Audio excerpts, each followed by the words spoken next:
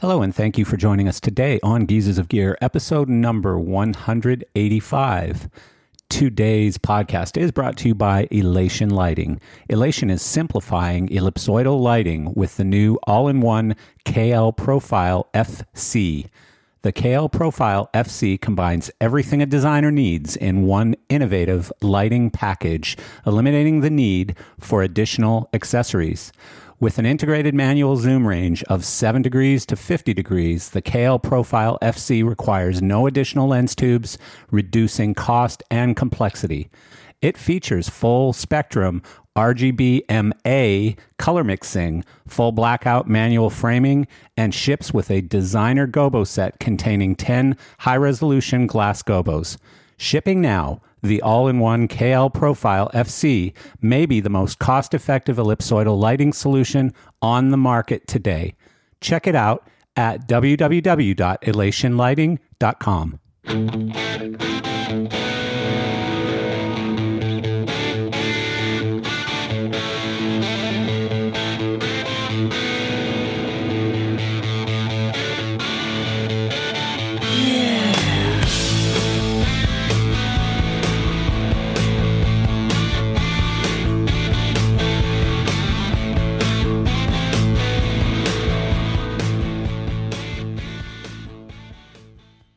Well, hello there, and thank you for joining us today on Geezers of Gear, episode 185.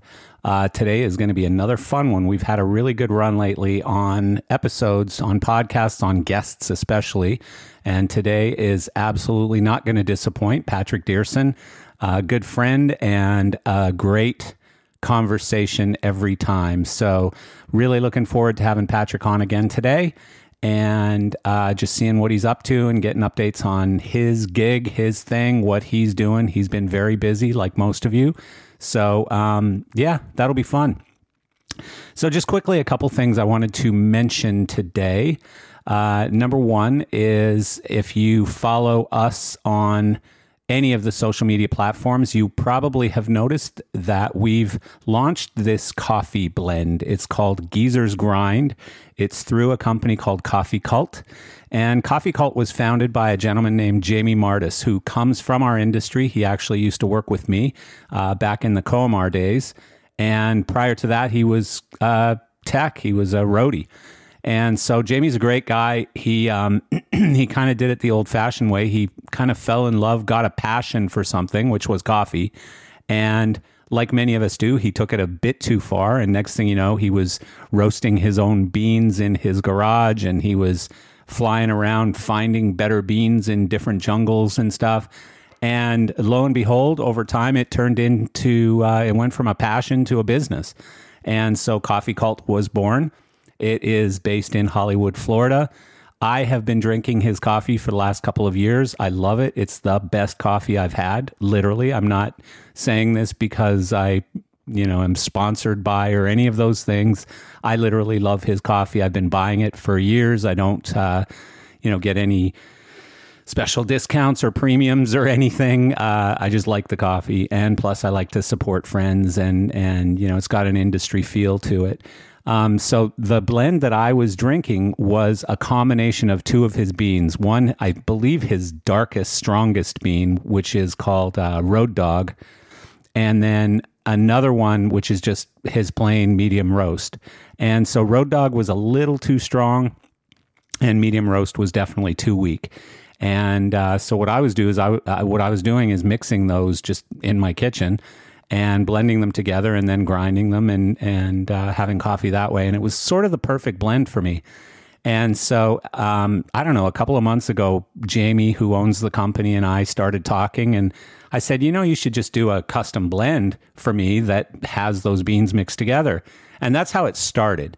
And then it became, why don't we brand it under Geezers of Gear and call it Geezer's Grind? And then he came up with the idea of actually donating the proceeds of that coffee to a charity, an industry charity. And so we reached out to a few. The one we settled on was Roby Backstage, which I don't know if it's run by Craig Burrows, but Craig Burrows certainly has a lot to do with it. He's the one who directed me to it. He's the one I talked to and put together with Jamie to get this done. And so literally, Jamie makes no profit. I make no profit. I'm out there promoting it. He's making it and packaging it and shipping it and everything else. And we're doing it just to help people in the industry. And the cool thing about Roby Backstage, not that we're supporting the brand Roby, but Roby Backstage, 100% of the money that comes into them as charity goes out. So they don't take any fees or management costs or anything like that. It's 100% in, goes out. And so currently, one of the other parts of this story that's amazing, beautiful, sad, is that a gentleman that many of us know. I've known him for 30 plus years now. Mike Krager from Upstaging is actually currently one of the people who is being supported by Roby Backstage. If you don't know, he has had a sort of devastating illness I won't get into, but just life-changing illness, debilitating. He's stuck at home in bed, and his insurance ran out, of course. So as expensive as it is to survive this illness, he has no insurance, and it's pretty much killed him financially. And so Roby Backstage came to his rescue.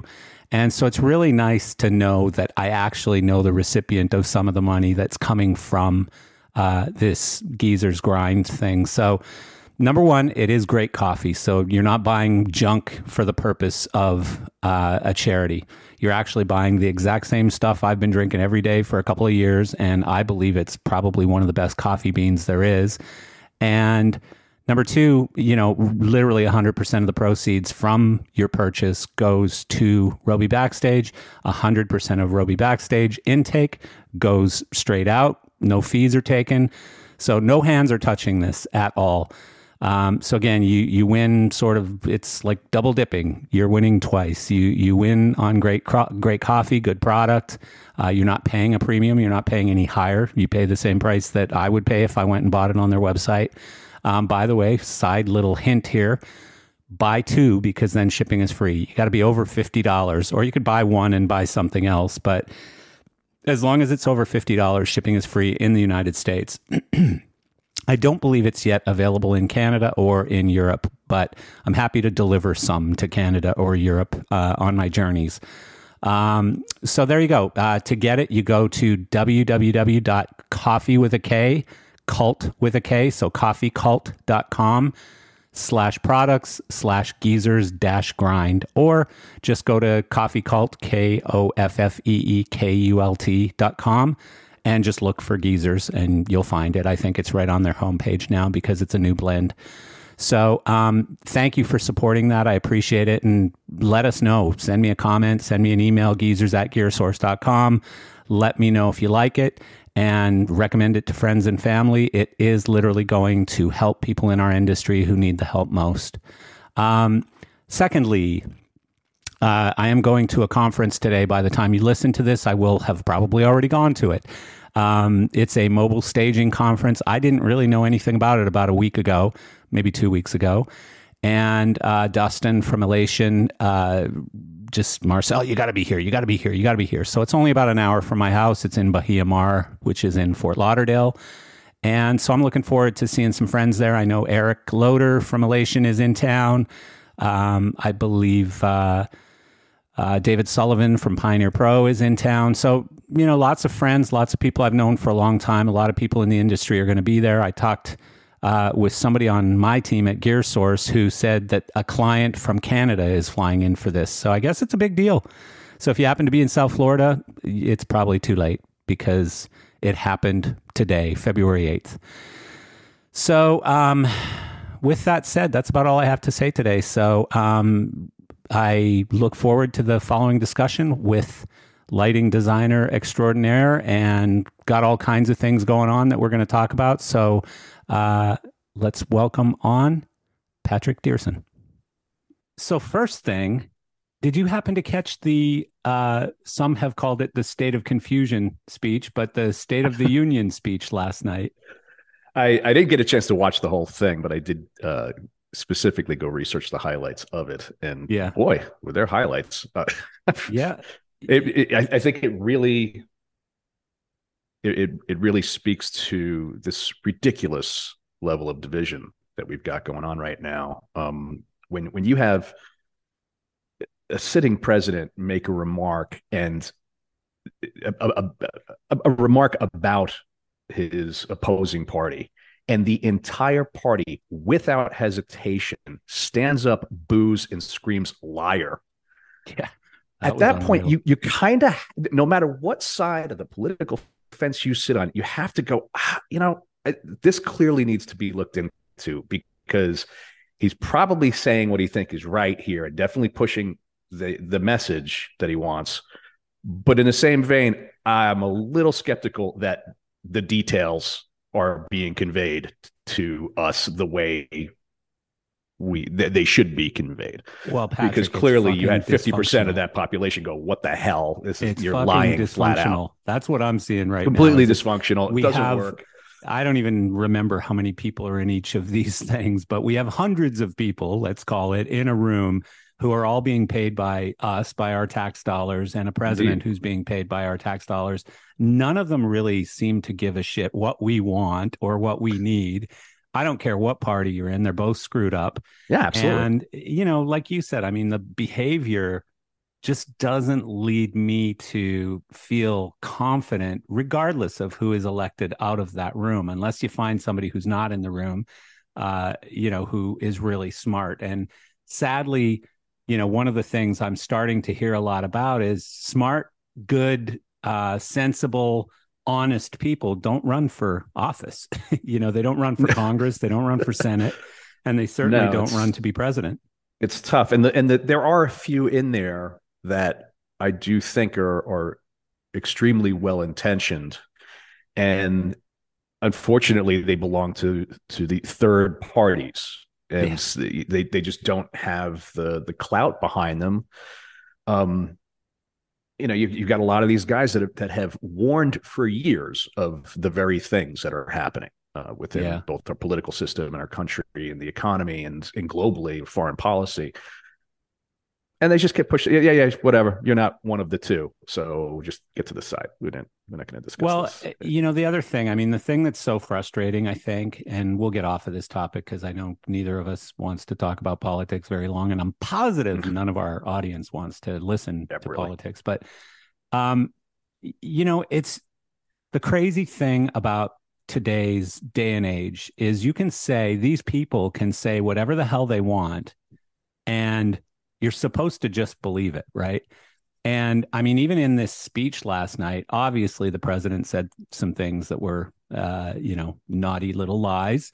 And leading up to the speech, both sides said some naughty little lies. The Republicans answer that speech with their own version of lies. So they don't just go back to the center. Like, they don't take this lie that's way over here and bring it back to the middle and go, no, this would be more true. They take it too far and they make it untrue on the other side, So it's just, I think it's with anything, when you're discussing a tug of war, which is exactly what this is, you don't get the flag back to the middle by being gentle. You have to slam it. Yeah, you got to tug the guy into the mud puddle to win. Yeah. And you're seeing this with just about everything in society. You have the massive underreaction and then the massive overreaction, and this just Obama then Trump. The time. That's just how it goes. Yeah. It just bounces then from Biden, one side. and then God knows what's next after Biden, because it's going to go extreme the other way again, whether it's Trump or DeSantis or some other, crazy person or someone on the left again. I don't know. Yeah, absolutely. But, I will say that to like you said, to blindly follow this stuff, to not question any of it is doing yourself an incredible disservice, because you should want to research things beyond the headline, because the headline and the sensationalism of that absolutely should never quell you as a person. And I agree. Temp it down. Yeah, I agree. We see this the bad constantly. Behavior just needs to stop from these people too. Like, what's her name? Marjorie Taylor Greene, standing up and yelling and heckling and all that stuff. I understand you're passionate, but sit down and shut up. Like, it's not the time or place.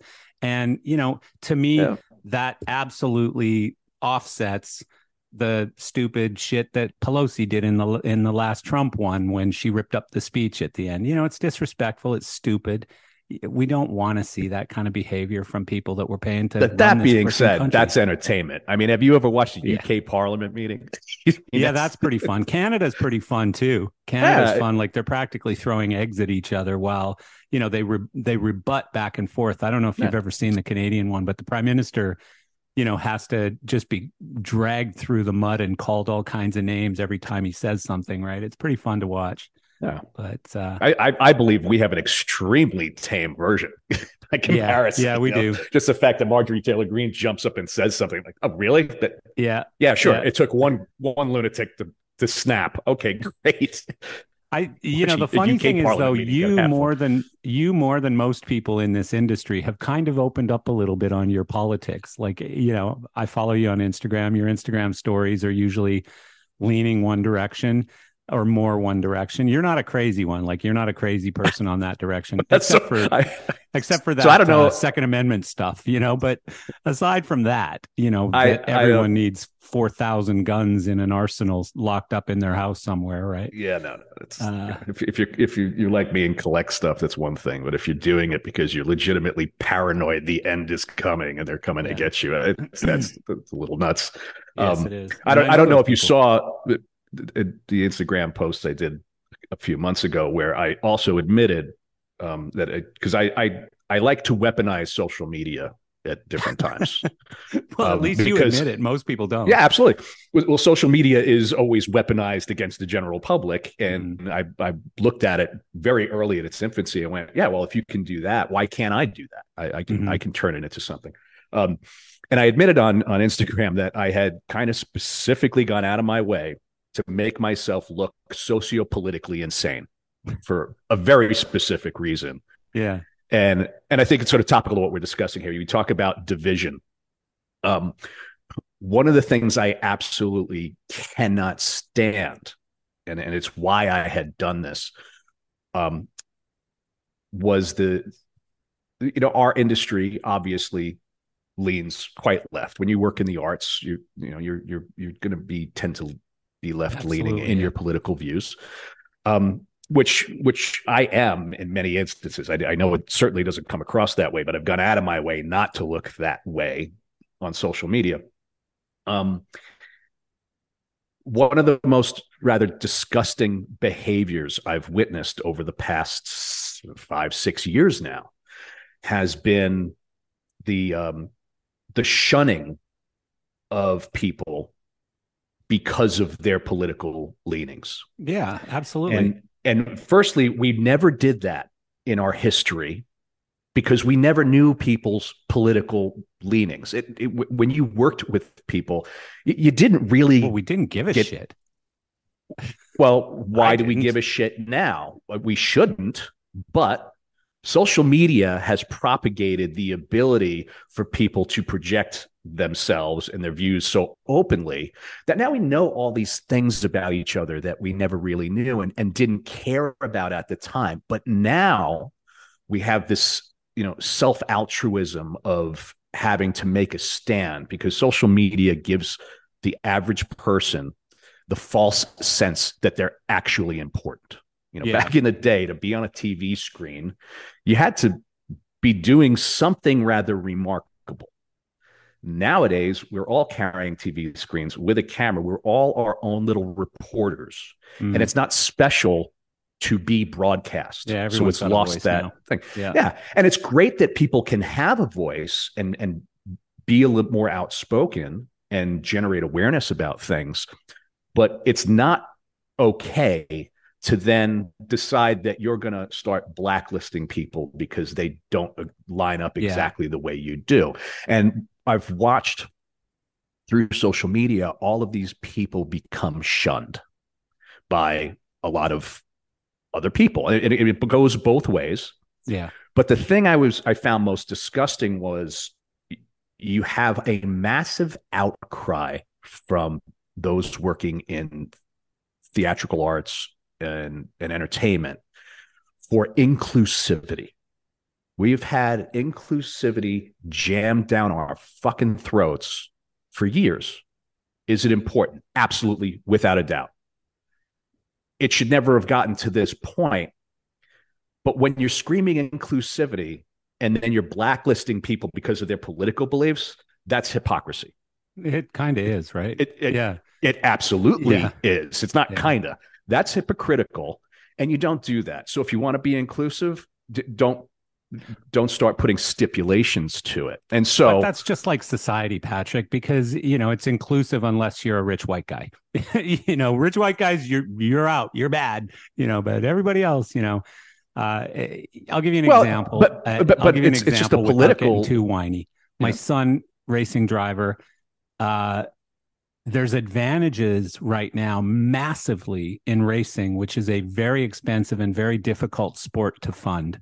And really, at the end of the day, it's not down to the most talented drivers. It's down to the most talented drivers who can also find the money to race, right?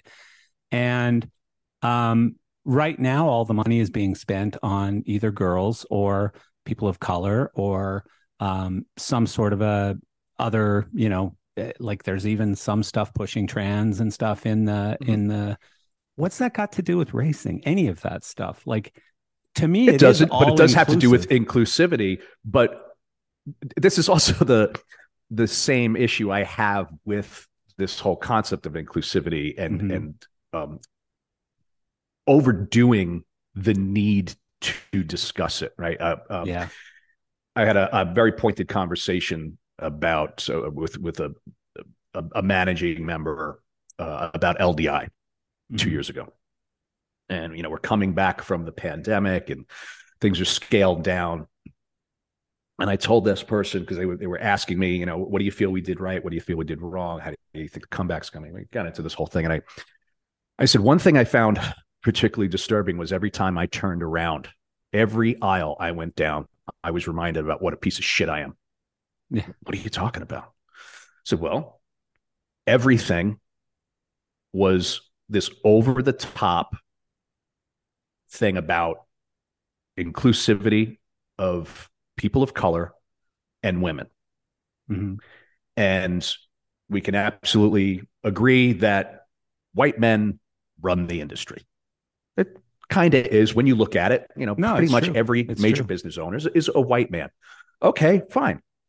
But you do know you're shoving this down the throats of those people, most of whom already employ women and people of color. And you're just shunning them now. Yeah. And if you continue to do that and you continue to make them feel unwelcome, they're going to say, fine, we'll just take our dollars to Infocom. Yeah. And I agree with you. Piss off. Like, here's where I agree with you, though. Like the whole concept of inclusivity, like when you say, the business is run by white men, is that by design or did that just happen that way? In other words, did white men... it happened because of why we champion the need for inclusivity, because decades ago, people were disenfranchised and they were held back from having the same opportunity. So when we talk about things like, there are now incentives in racing for people of color and women and trans. Back in the 50s and 60s, a black man walking into a bank trying to get a loan, that was not incentivized at all. True. There were incentives for white men to be getting that stuff. So we've swung the pendulum. Thank God. Yeah. There's never been a moment in time that has been more inclusive. And the problem that I see now when I walk a floor like that and have all the signage and everything flashing at me, who says now you can't do it? Mm-hmm. If a woman wants the inclusivity, please, go get a loan, start a company, mortgage your house up against that loan, hang everything you have out there, because that's all these white guys did. Yeah. You now have the opportunity to do that. And if you don't have the opportunity to do that, please take it up with fucking Chase and not Roby's booth. Like, give me a break. Yeah.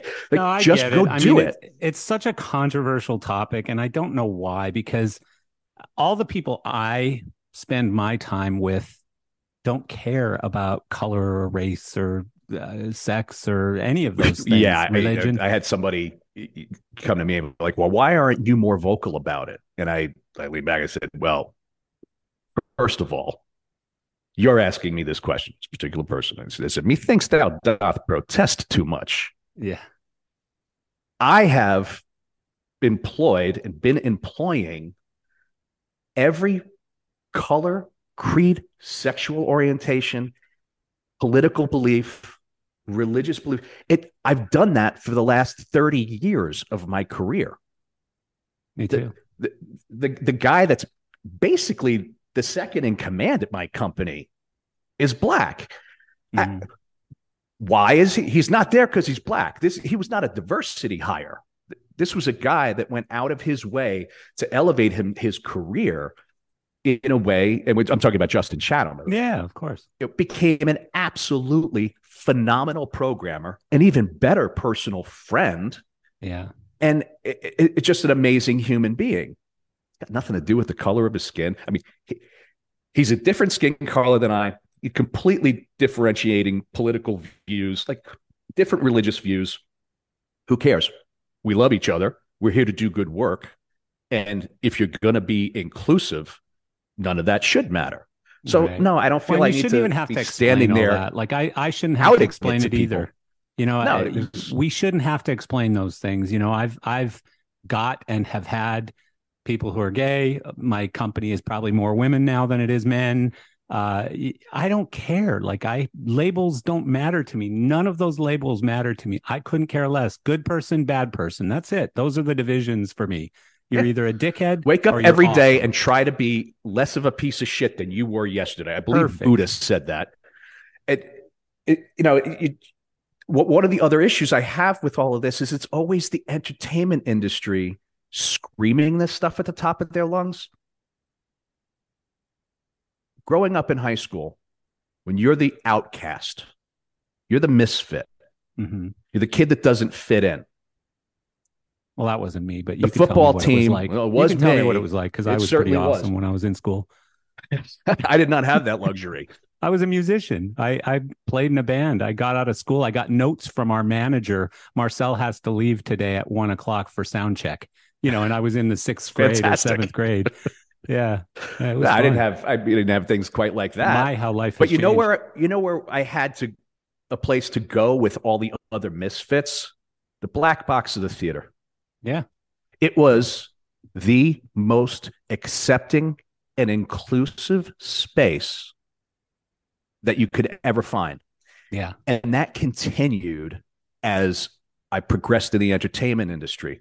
We have traditionally been the most inclusive industry on the face of the planet. Yeah.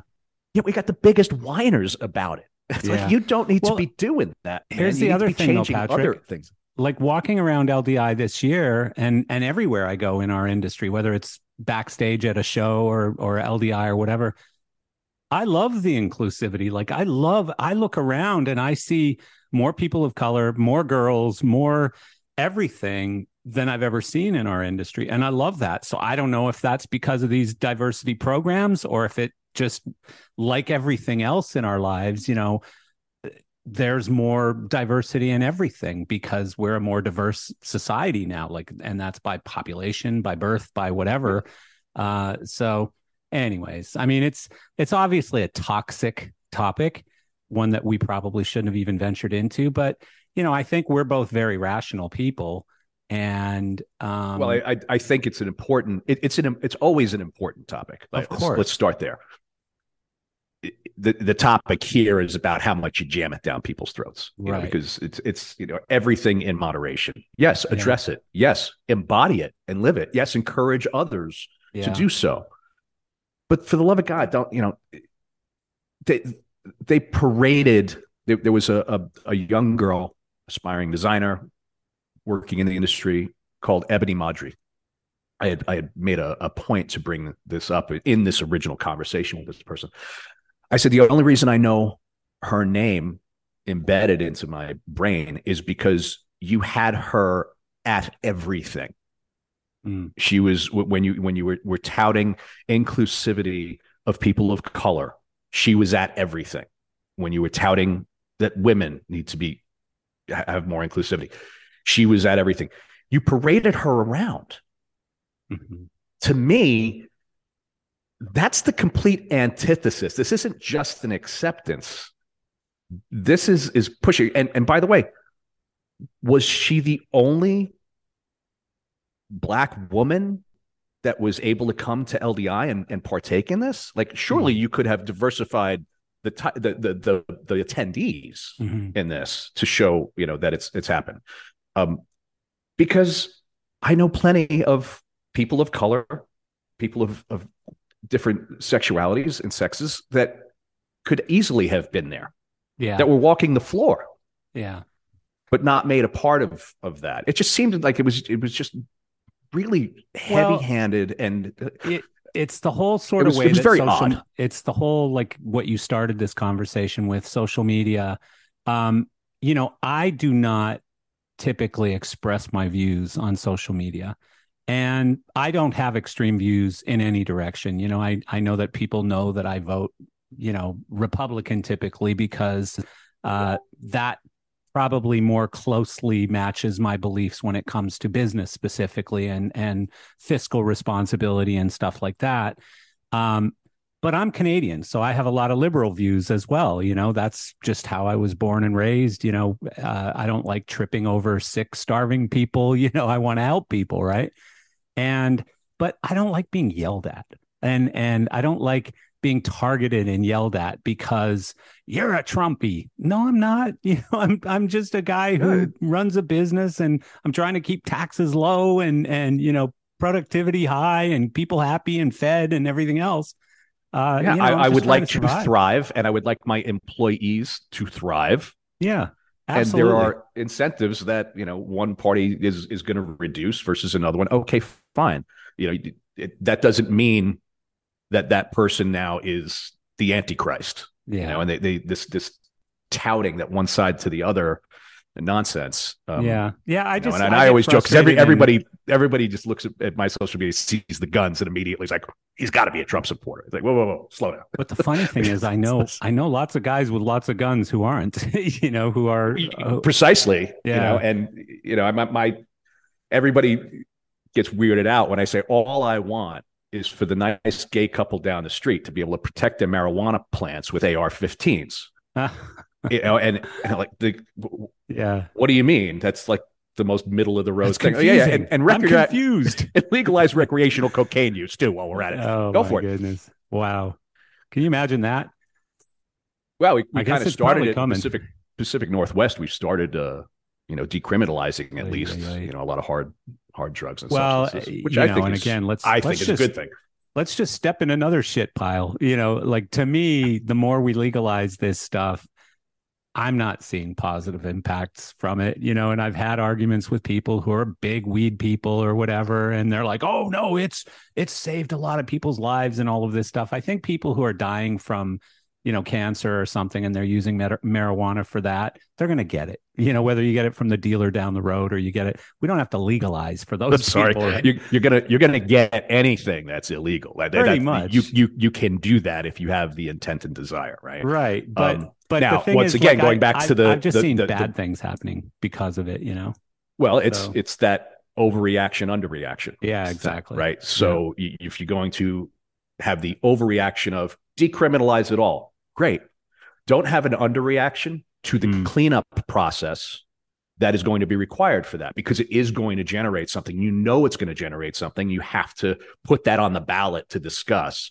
A pointed incident of this was Nevada a few years ago. I think it was a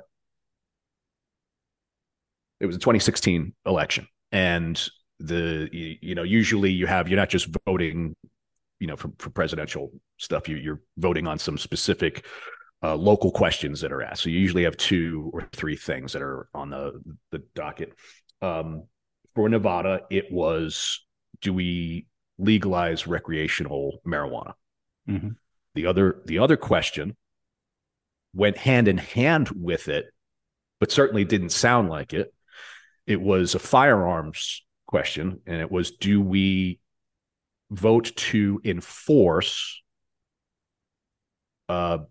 background check registration on personal sales of firearms, because you already have to do that if you're going to a gun shop and buying a weapon. That's just part of the process. But you didn't have that for passing it I would off to assume someone you're else. for that. Very much so, yes. Yeah. Yeah, me too. And I mean, I guess, does that make us anti-Republican? No, it makes you have common Because we sense. like, If you get a transfer it's of common firearm, sense, yeah. well, you know, a lot of the firearms laws and restrictions and everything, everybody on the fire side of the firearms always screams and yells about is the fact that you're only doing that to the responsible gun owners who have their stuff legally and have gone through the appropriate process. You're not stopping the criminal behavior that's going to happen. Right. Yeah. One of the large criminal behavioral things was you could have somebody purchase a firearm for you as a convicted felon, and you could then just give them the firearm. Yeah. Okay. So without a background check. That's crazy. So on that 2016 questionnaire on the election, the Nevadans overwhelmingly approved recreational marijuana and approved that these private guns needed to have a background check and registration. Yeah. And they went hand in hand because we knew there was going to be the next problem. You legalize marijuana, you have a lot of weed dealers that are going out of business. Yeah. Except they're not going out of business. They're going to change their product. So now MDMA, cocaine, they're just going to move up to selling something harder. Yeah. And those drugs tend to be associated with more violence in their transfer. Right. So now you're going to have a bunch of guns illegally purchased. Yeah. So you want to try and mitigate that. You're going to do one thing, you have to deal with the cleanup of the other. Right. And so when we see like, okay, well, they decriminalized all this stuff in the Pacific Northwest. That's a good thing. Yeah. Not cleaning it up and not being prepared to deal with that aftermath. Yeah. That's a failure. That makes loads of sense. Yeah. So you're going to love this one, Patrick. So, again, the Canadian in me, I'm not a gun guy, right? Like, I think everybody has a right to have a gun or whatever. I have always believed it was a little extreme. Some of my friends, you being one of them, who have, I don't even know the number, but a very large number, a very large number of pretty scary looking weapons. Like this doesn't look like self-protection or self-defense. This looks like, an arsenal to me. I don't see the need. Like I don't, to me, that's I Second agree. Amendment stuff. There isn't a need. Yeah. Right. Like, right. But the Second Amendment, you get in one a sense, for home is protection. The Second Amendment probably needs some updating because, you're a rational, reasonable guy for the most part. A person whose mind isn't really straight, having an arsenal of weapons the size of yours with the amount of ammunition you probably have stored as well could do real damage, and maybe he wasn't crazy when he got the guns, but maybe he's crazy now. And, yeah, so I don't know, man. I feel like in 2023, the way the world is today, I don't know that you need 100 guns. I just can't. No, you don't. I can't see it. And I don't have all of those guns because I feel a need for that level of protection. Yeah, I don't.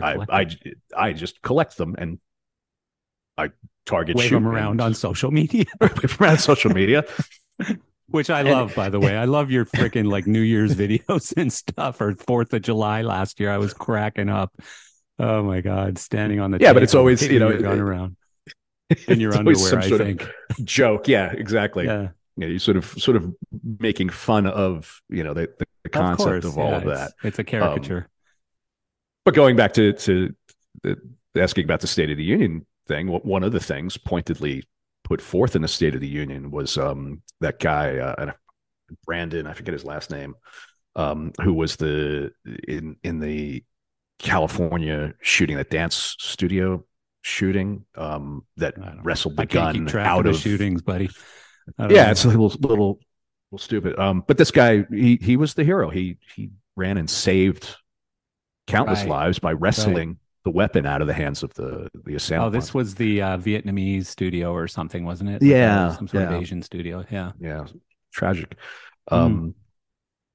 But the thing that wasn't addressed was the weapon. That weapon was a MAC 10 that was purchased in 1998 during the assault weapons ban that Biden had championed. That's a pretty sticky topic at that point. You're going, okay, well, you literally just screamed ban assault weapons now because it had been overturned, as you rightfully say, by your opposing political party. But the reality is that particular weapon and many others that have been used in crimes were purchased during that ban. Yeah. So it clearly didn't work. And not only did it not work, so they were purchased illegally or privately? How'd that work? Yeah, you can purchase anything illegally, of course. And it's not going to stop evil. Yeah, it's going to happen. Yeah, and I'm sure you could buy. This can go on and on. I really want to. You could probably buy tanks and anti-aircraft missiles and stuff out of Afghanistan right now too. You know what I mean? Like, on the cheap, somebody peddling that stuff. Yeah, Putin's buying it right now. Yeah, Putin has made major weapons transfer deals with the Taliban because it's great stuff. Yeah, it's actually happening. I'm gonna pay more attention to that stuff. I get my. Yeah, I mean that happens all around. I get my Ukraine war information from Peter Zeihan, who's, if you haven't followed him, you should follow him. Geopolitical, really smart guy. Like, this guy knows everything that's going on, and it's really depressing to listen to him, because you listen to him and basically the short version is you're fucked. Oh, you're in the entertainment business, you're fucked. Oh, you're in the car business, you're fucked too. It's all bad news. It's all depressing. The world basically is becoming much less global, much more nationalist. You have to have your own supplies, your own food sources, your own security, your own everything, because you're not going to have global trading partners anymore and all this stuff, right? It's actually really, really depressing. But he's smart. I mean, he knows what he's talking about. And so, he talks a lot about the war and the impact of the war and stuff. I can test that it hasn't really changed all that much over the past 100 years. It's just become more open in terms of the information. You're seeing a lot of the injustices of the world. So you gotta follow this guy, Peter Zeihan. It sounds interesting. One of the big things that's changed is he certainly doesn't sound like the feel-good movie of the summer, but no, it's not. His book is really depressing because it's just, you're loaded with information suddenly, and it's just like, what do I do with this? Like, do I go start a farm somewhere and feed my family? What do I do? But it's got a lot to do with who's having babies and who isn't, and sort of run that back 20 or 30 years. And so China's in a real pickle right now because they stopped having babies. And to a point where now they're for the first time ever, they're actually reversing their population growth. They're shrinking in population. Yeah. And it's problematic. I just heard this morning, I think on NPR or BBC News was discussing that. They're now incentivizing having kids. It's very well, but the problem is that solves your problem 20 or 30 years from now. It doesn't solve it today. So, it's very problematic in that they won't have enough people really to do things, to run factories, and by the way, China's a net importer, believe it or not. So they export all of the stuff on Amazon and, electronics and all that stuff, but they import food and energy, which are the two big ones.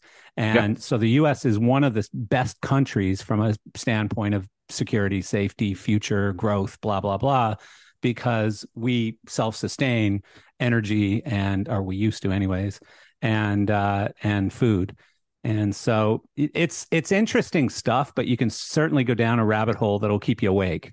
It's a bit frightening. So, but I want to move on to something a little happier.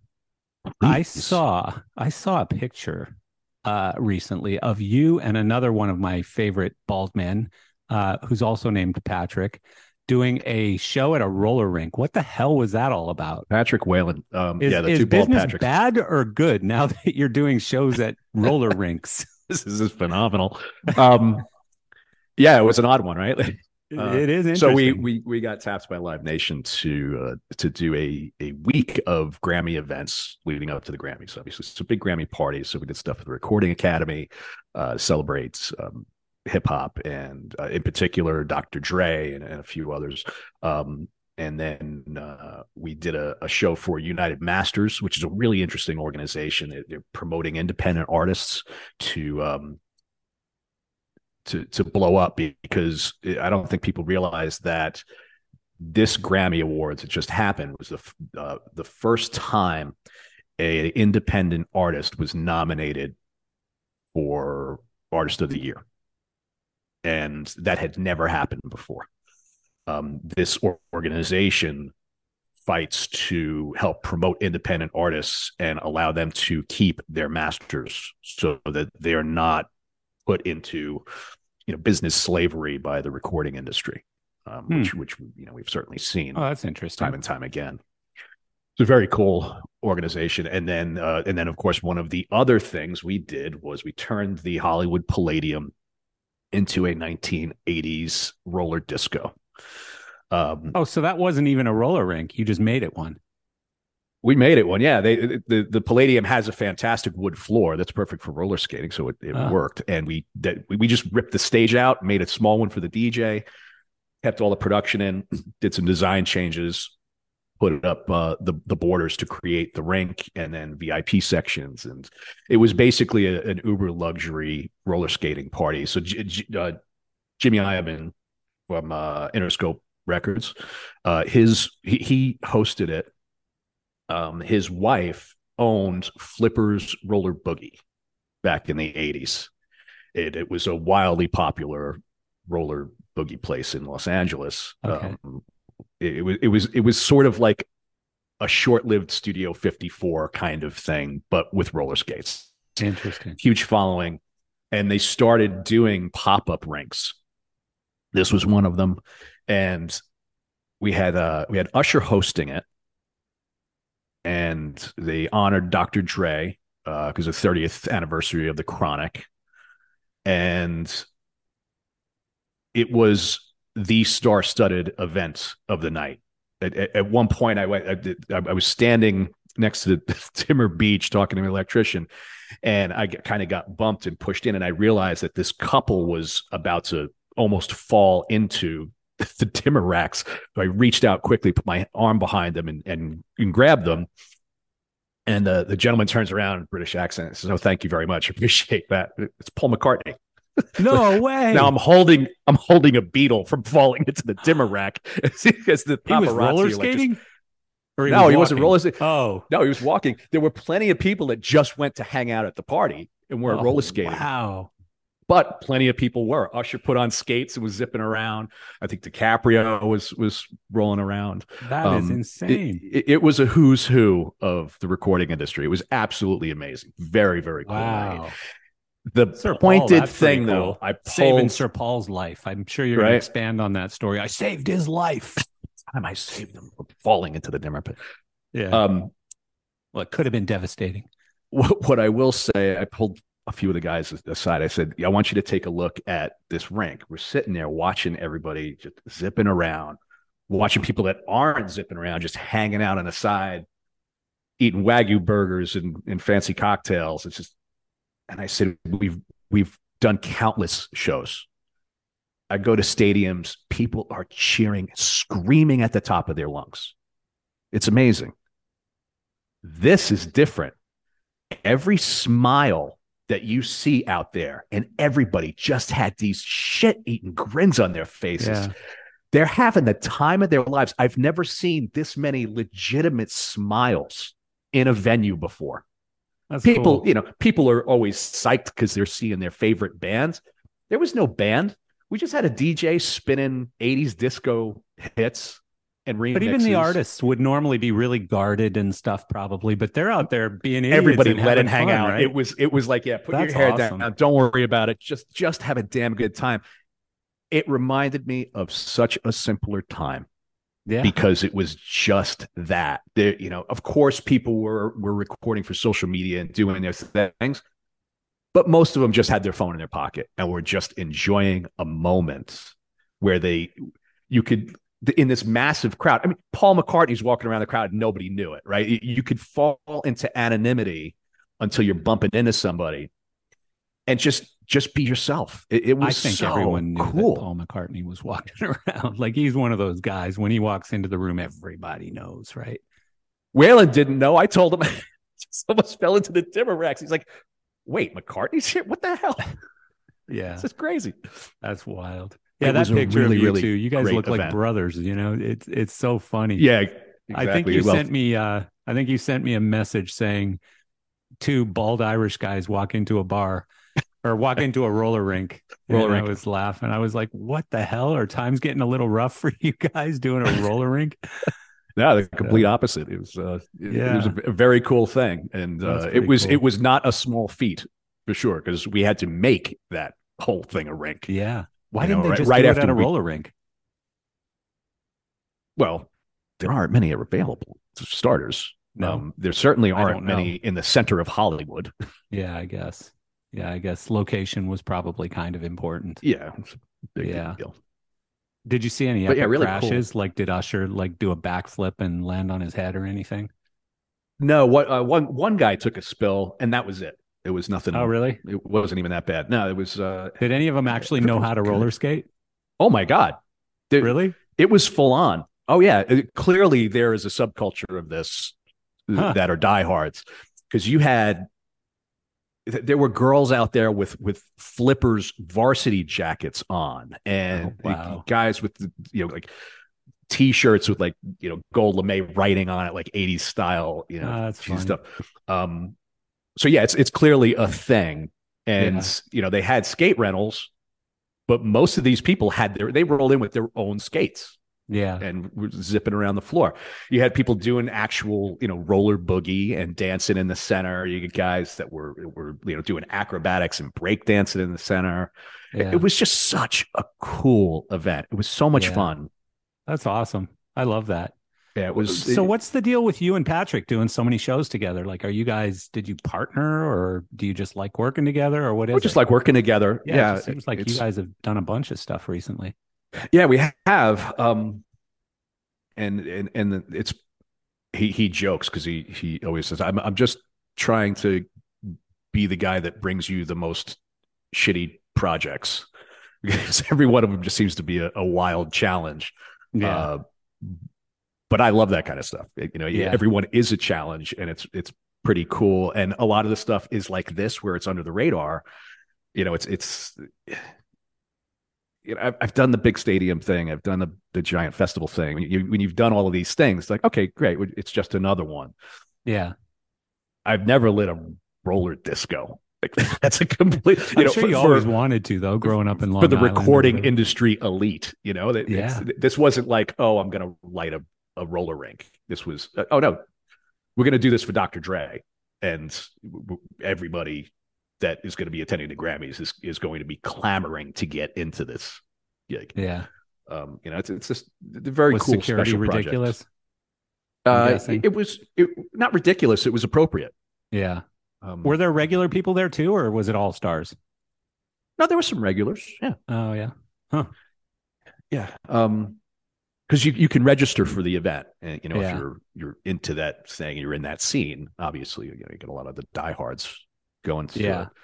it. But it was just this who's who party, and I think, I mean, just like ourselves, nobody really knew what to expect if you hadn't done one before, and you just walk into the room and everybody is just smiling, Yeah. just legitimately happy. It was amazing. It was such a Was it cool all experience. house gear or did you bring in No, gear no, to no. We do it? brought in a full rig. Yeah, we had Oh, we, okay. we had Volt lights, and Concept Pixels come in and do lighting and video, and Cool. yeah, it was great. Yeah, it was That's very cool. awesome. But yeah, Waylon and I have been doing a lot of stuff the last two Yeah, no, years, I've and seen that. really enjoy working with each other. Yeah. Yeah. Well, you We're guys we're did. very like minded, and we're also like minded in our pragmatism toward making concessions. Hmm. And I think that's one of the things that we both tend to be very easygoing and understanding about whatever needs to be done, whether that's a budgetary concern and something needs to be cut, or it's a production concern and we need to either add or cut something. Mm-hmm. We both have a healthy respect for each other's disciplines and trusting the decisions being made and understanding when we're going to push back and fight for something that we think, okay, we want to get rid of that. Here's why I don't want to be doing that. I think it's going to jeopardize these things. And, and it's a very easygoing symbiotic production relationship, which That's is cool. one of my favorite things about how often are you guys working together? Is it like once a month or just whenever? Or it's sort of a whenever, as a yeah, thing. It's kind of like I'd say once a quarter we're doing something at this yeah. point. You've been ridiculous busy other than that, right?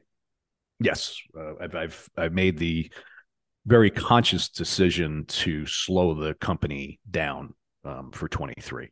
Oh, We're actually turning down a lot of stuff to create a bit more space for everybody involved, because 22 was an untenable strategy. you're not touring anymore, are you? No, no, No. no. I don't want anything to do with that. And It's funny, a lot of people are making that decision right now. So I wonder who is replacing those positions. Like, is there a whole new batch of really good lighting directors and programmers and stuff coming up now who are replacing the guys who don't want to tour anymore? The first part of that is true. Yeah, there's a whole new batch. The really good is not really the case. Yeah. We're having a real hard time getting appropriate talent in those positions.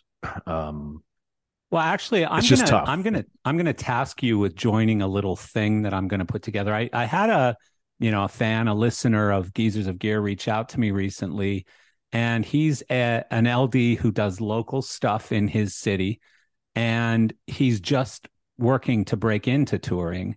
And he's like, there's really no books out there on how you go from being a local guy to becoming a touring guy. And, it'd be really great if somebody just kind of had a talk with you, like if you put a panel together of people who could just kind of talk through that transition and some of the things, like I've talked about Seth Jackson's concert lighting book, where he has a whole chapter on bus etiquette. People don't teach you that stuff. You just go get, ripped in half when you take a shit on the bus and yeah, absolutely. Yeah. So, yeah, there are certain, it's of course the pooping on the bus thing is always something that's people are quite vocal about, and it's sort of a joke to the new guys that everybody chips in. But there's the million other etiquettes on the bus that you are only learning through trial and error.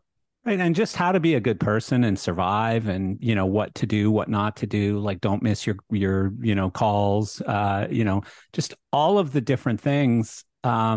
And I mean, I thought it was a great idea. So you might be a really great guy because you have done that transition, and plus you're really good at sort of walking through the steps and detail and stuff like that. So, but I thought I'd be more than happy to join it, because I'm as always, I'm a proponent of the next generation and getting them all the information and building we have up. To. I mean, that's all there is to it. It's raw business level.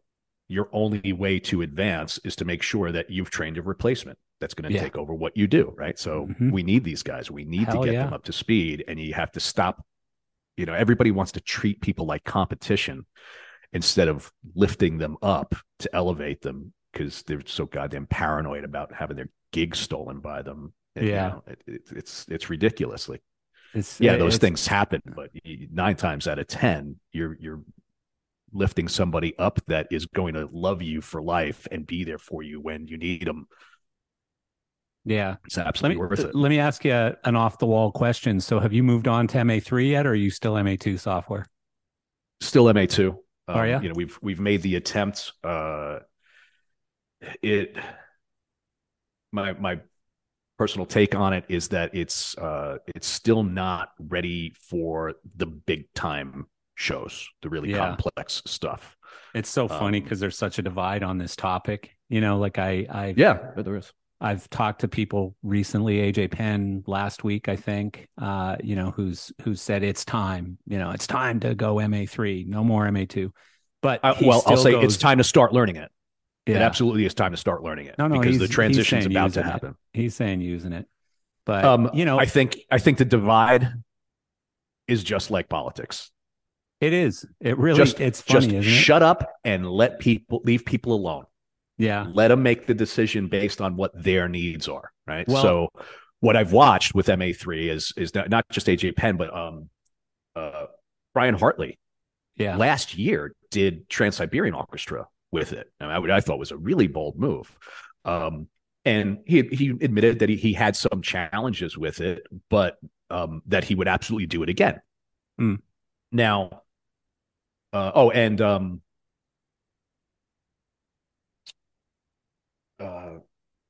God, who else was it? It was another friend of mine has been touring with it.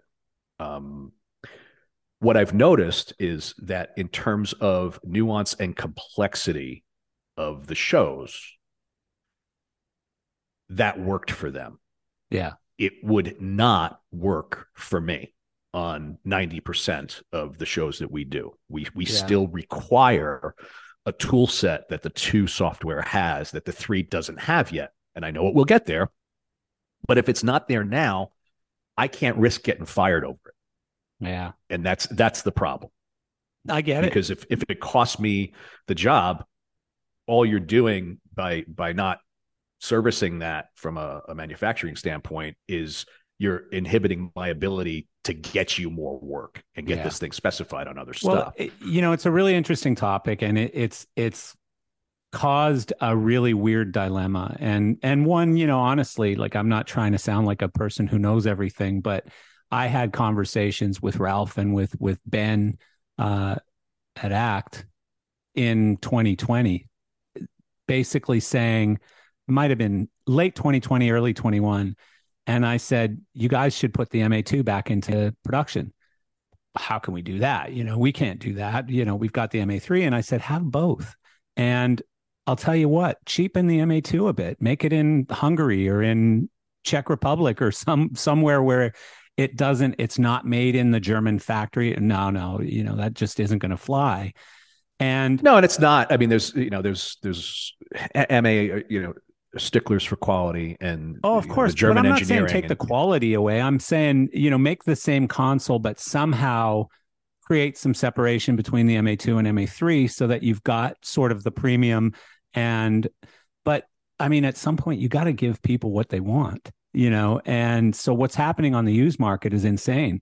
We were selling MA2s in 2020 for around 14, 15 grand.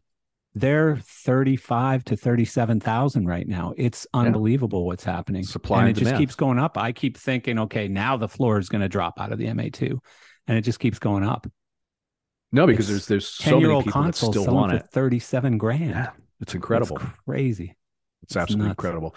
I had a pointed conversation with Michael Adnow a few years ago, and the topic came up, and I was just like, well, why? The 2 was fine. We had no issue with it. It was still robust, and we got into it, and we're discussing the lack of parts was a big thing. And what a lot of people don't know is that there's and I'm going to completely bastardize this because I've never researched it directly. I've only discussed it third party with people. Germany has a law about manufacturing where if you're going to put a product off the assembly line, you must be able to fully warranty support that product for 10 years after the date of it. It's the same in Italy. It's the same in Italy because Coamar always told me that when I was working with them. I'm sure Clay Packy told you the same thing. Yeah, it was either 7 or 10 years. I can't remember. Yeah. So you have to have parts to be able to do that. Well, those parts were becoming obsolete, and you couldn't get the parts. So you have to purchase them in bulk, have them sitting on the shelf ready to go to be able to basically create all of these consoles, just be ready to swap the parts out as the users destroyed them. And he said, we just can't get the parts. And my immediate reaction was, how the hell's China doing it then? Yeah. What do you mean? I Funny, said, isn't well, it? one of my issues with festivals overseas, particularly in Asia, is that I keep getting counterfeit equipment that the Chinese are doing knockoffs of. They're stealing your software. They're making their own hardware. Like, they don't seem to have an issue with these parts. Right. So surely something could be done. We just happen to move on with, this whole new system. Yeah. Um, Yeah. which I of don't know. course went over like a fart in church at that point. Of course. Yeah. Of It's not going to course. make me popular. It's such a hot issue. Like, it's such a hot button issue because there's people who are really passionate on both sides of it. Like you said, it's almost like a political divide. Um, who knows? Who knows how or when that is going to end? And then you get libertarians like me running around screaming "Avo, Avo." Has that thing taken off, the D9? It doesn't appear to have. Let me tell you something. And this is going to make me wildly unpopular by saying this, but I have publicly stated it before, and I'll state it again. MA should thank their lucky stars that there was a supply chain issue the last 2 years, because the timing for Avo to make a serious dent in the industry would have been the last 2 years, with this very challenging transition into the 3 and the unpopularity of it. And the only reason that you didn't see Avo desks all over the place was they couldn't get the parts and pieces to make them. Yeah. Jack Kelly at Group One said, I would have an easier time getting you a rock off the moon right now than getting you that console. That's crazy. We just can't get them into the States. Well, the other problem is, I think Avo needed to be a bigger company to be able to compete or to steal the market. Like, when you're trying to go after to steal the market, yeah. When you're trying to go after the leader in any market, you got to have pretty deep pockets. You got to be, you sort of have to attack the market. You can't just trickle out into the market, because you're going to get one over here, which is sort of what Avo's been ever since the analog consoles. They've never really owned any part of the market. I don't know. I think you can contest that certainly the 80s and early 90s, they were the leader. I mean, you had them, you had Selco. Yeah, that's what I mean. Like, back, I guess I shouldn't say analog, but pre-Hog, call it. Sort of pre-Hog. Pre-big moving light desks. The market. They were really, really big. Yeah, they were the shit. Once you got into the smaller digital consoles, moving light consoles and stuff, they've never really grabbed a big market share. And I think it's because they're a small British company. And I thought during the pandemic they were going to sell to Digico or something, and I guess they never did. But it looked like their hardware was starting to assimilate Digico audio consoles. And so I thought there was going to be a deal announced there, but I guess there wasn't. So whatever. What do I know? Yeah, I'm not sure about that, but I think that the bigger issue as to why they have not really skyrocketed has been the user base just wasn't there. And so I'll speak from my personal interest in it. I had shunned them for the longest time because their operating system and the philosophy of how you programmed on that desk was not capable of doing a multi-queue list or multi-queue list system like we've had since Whole Hog. Yeah. That changed, when they screw up it's their Titan operating system, I believe it's Titan software. Yeah. So when Titan came out, they had changed that whole philosophy.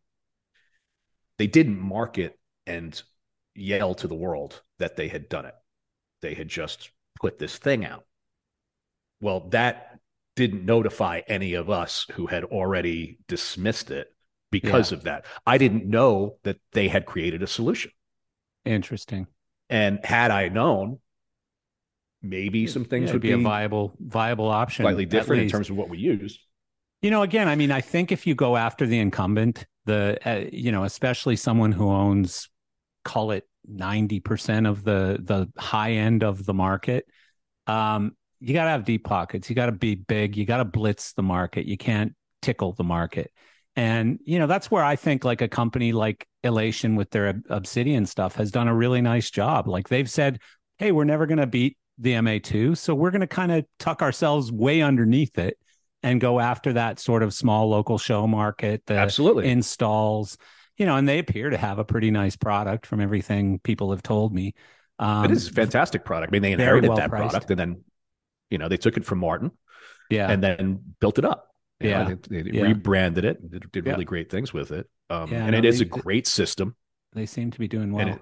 it's certainly appropriate for that smaller mid-range Yeah. marketplace. And as we all know, I think, for a company like that, certainly with our history in representing moving light companies, the concept of a console that you own being able to be that loss leader for sales, massive. Oh, Jesus. Yeah. I can sell How the whole how many package. how many case consoles or status queues did you throw at a deal? Of course. Well, Right? you Like, had to. oh, here, With I'm just those going to two, you give you this had to. $30,000 piece of equipment. Yeah. But that Yeah. was that sealed it. It's like, oh wait, Yeah. we're going to get that as well. That's a no brainer. Yeah, just give us that thing. So I got to Particularly if you're not ask, the one running it. this isn't a fake background. No, no, that's real. That's a spectacular space. So is this Thank in you. your house? It is on the property, not in the house. So you So you we, recently moved from a really cool condo on the strip out to the burbs, right? yeah, yeah. So in the pandemic, I mean, for the last 10 years, we had lived in a high rise, luxury high rise on the strip, and the back of that property had a set of 2-story townhomes as part of the property, and we had purchased the largest unit there and turned it into the offices for the activity, and then after a few years, then built previs studios into the spaces. Mm. And it thrived. It was great. Then obviously pandemic happened. Uh, we got an offer for it. Somebody wanted to purchase the townhouse privately, and my wife, who is my business partner and more sensible money manager, came to me, and as I'm sitting in there one day by myself, dealing with helping people with PPE Challenges. Yeah. everything. Yeah. She says, no one's breaking down the door for previs right now. I had converted the space in the pandemic to be a remote working space for productions, which worked out very well. But there was, those were few and far between. So she said, I have an offer on the real estate and it will produce more income than this will in the next 2 years. What do you want to do? Well, how's Thursday? We'll get the hell out of here. Yeah, take the offer. That's great. I could rebuild this somewhere else. It's this, I don't care. When we come out of the pandemic, I'll just buy another one of these and we'll just redo it. Who cares? So, we just don't need it right now. So yeah, let's take the money and run. So we did. And then, living in a high-rise apartment on that property, it declined in its quality of occupancy, let's say. It became very challenging. The demographic changed really, really badly. It went downhill super fast, and up until that point, high rise or apartments were not a part of the real estate boom that was happening because nobody wanted to be during COVID cooped up close to neighbors in an apartment building. You wanted something in the burbs that was got more space and more privacy and less people. Now at this point, we're coming out of the shutdowns, and all of a sudden, everybody wants to be back on the strip and buy it. So those prices started to skyrocket, and we hadn't even entertained the thought really of moving. We discussed it at one point in the pandemic, going, "Oh, would we want to move out to the burbs and have a lawn and do that kind of thing?" And my wife and I have lived in high rises for the last 20 years of our lives at this point. So we weren't really into it. Um, and then it all sort of came to a head where we had a group of undesirable people on the first weekend that they reopened our pools, and we're out at the pool, and I proceed to get in a full blown fist fight, gouging eyes, cracking cartilage and tracheas. Like it just got nasty. Jesus. And thankfully, the cops weren't called because we all should have been in jail by the time this thing was done. But we were in the apartment, and my wife goes, "This joint has gone to hell. It's changing, and you're not. Someone's going to end up dead. Yeah. And if it's not you, you'll be in jail, and we'll lose everything at this point. Yeah, like you need to get out of here. We need to remove you from this environment because this is never going to get better. It's only going to go farther downhill." We've watched this with challenges in the area with other properties over the decades. So I said, okay, fine. It's time to think about some option. And we also had other challenges through the pandemic, like losing some friends to the stress of it all, and really difficult, sad stuff. I ended up losing a very close friend and mentor of mine, and my wife turned and said, "You're next. So how do you want this to go down?" I said, "What do you mean?" She goes, "He dropped from the stress. The two of you are running around thinking you're going to single-handedly save the goddamn entertainment industry. If it's been a year and a half, if these people can't swim by themselves by now, you're not saving them. You need to stop. You need to start looking at your health because this is becoming a problem." Yeah. And there was also a health issue that was developing for me. Mm-hmm. So, and we should talk about that. Anyway, we start discussing it, and I said, "Well, why don't we sell this and start not just looking for a place? Why don't we look for our retirement property?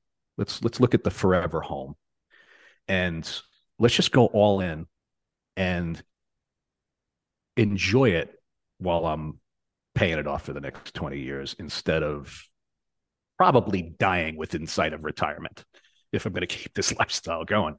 Yeah. Who wants to do that? Like, why am I going to do that to myself? So let's just go for it. So we did. And ultimately, long and the short of it was we found a unicorn. We took our time. We moved into a temporary house in the burbs, which was good because it taught us what we wanted and didn't want living out in the burbs, because we certainly weren't used to it.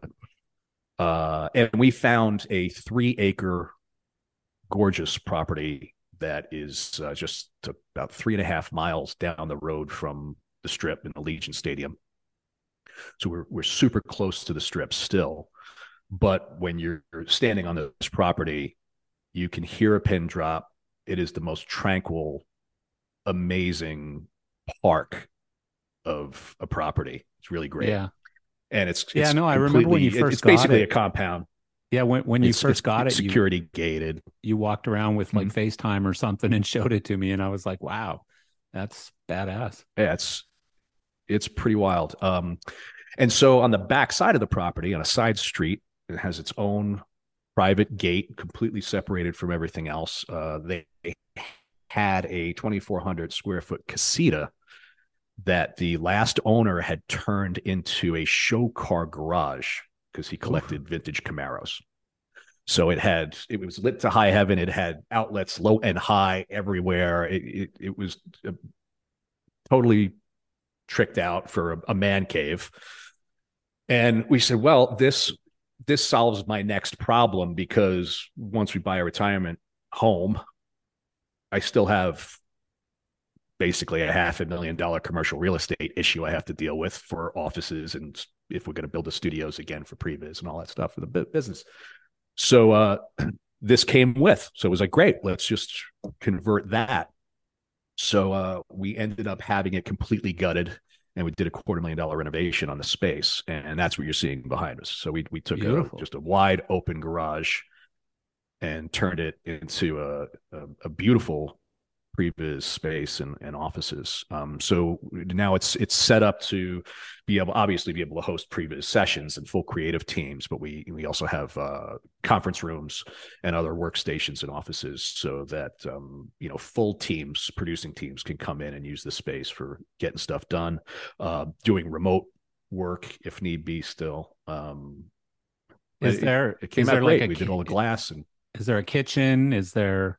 Yeah, there's a full There's kitchen. Not living facilities though, right? No, So no, they but gotta stay in a there is a hotel. full kitchen. All the amenities that we had previously we're able to continue to offer, which is great. Like personal meal plans and things like that. And the overall concept of it is that you can come in and just focus on being creative in a comfortable and enjoyable space and not have to leave the space. You have access to the space 24 hours a day if you'd like. You can have we have a meal plan that we do prepared meals here for you for whatever you may want. If you want to eat healthy for the week, if you want comfort and junk food all week, you can do that. That's all reasonably priced to roughly the same amount that you would pay to bring in, DoorDash or Uber Eats. Or you can just do DoorDash and Uber Eats. Yeah. It's So a what do you have? separate Like a address. chef that comes in or something? Yeah. Somebody who comes in and cooks all the food. Oh, that's cool. Yeah, all Nice. gets prepared and set up for you here. And So is this under the activity branding or? Yes. Okay. Yeah, this we call the previous stuff we call the farm. Oh, And okay, right. Yeah, the farm. Technically a separate business entity that handles all of that. Very cool. Have you started marketing it yet? Have you started using it yet? Like, have you had people using it? We've been our own test subjects the last few weeks. Because we're basically 99% there. I've got a few things that still need to be done. We're finishing the acoustic paneling. So what you see behind me here is a separate studio. That's the main previous studio. So it's got the full projection screen in there and audio system and acoustic baffling that you see behind me. But we have some more baffling coming in because we also did this very, very cool epoxy floor. That's an ocean theme floor. All the white streaks in it. Yeah. Glow in the dark, and it's never been done before.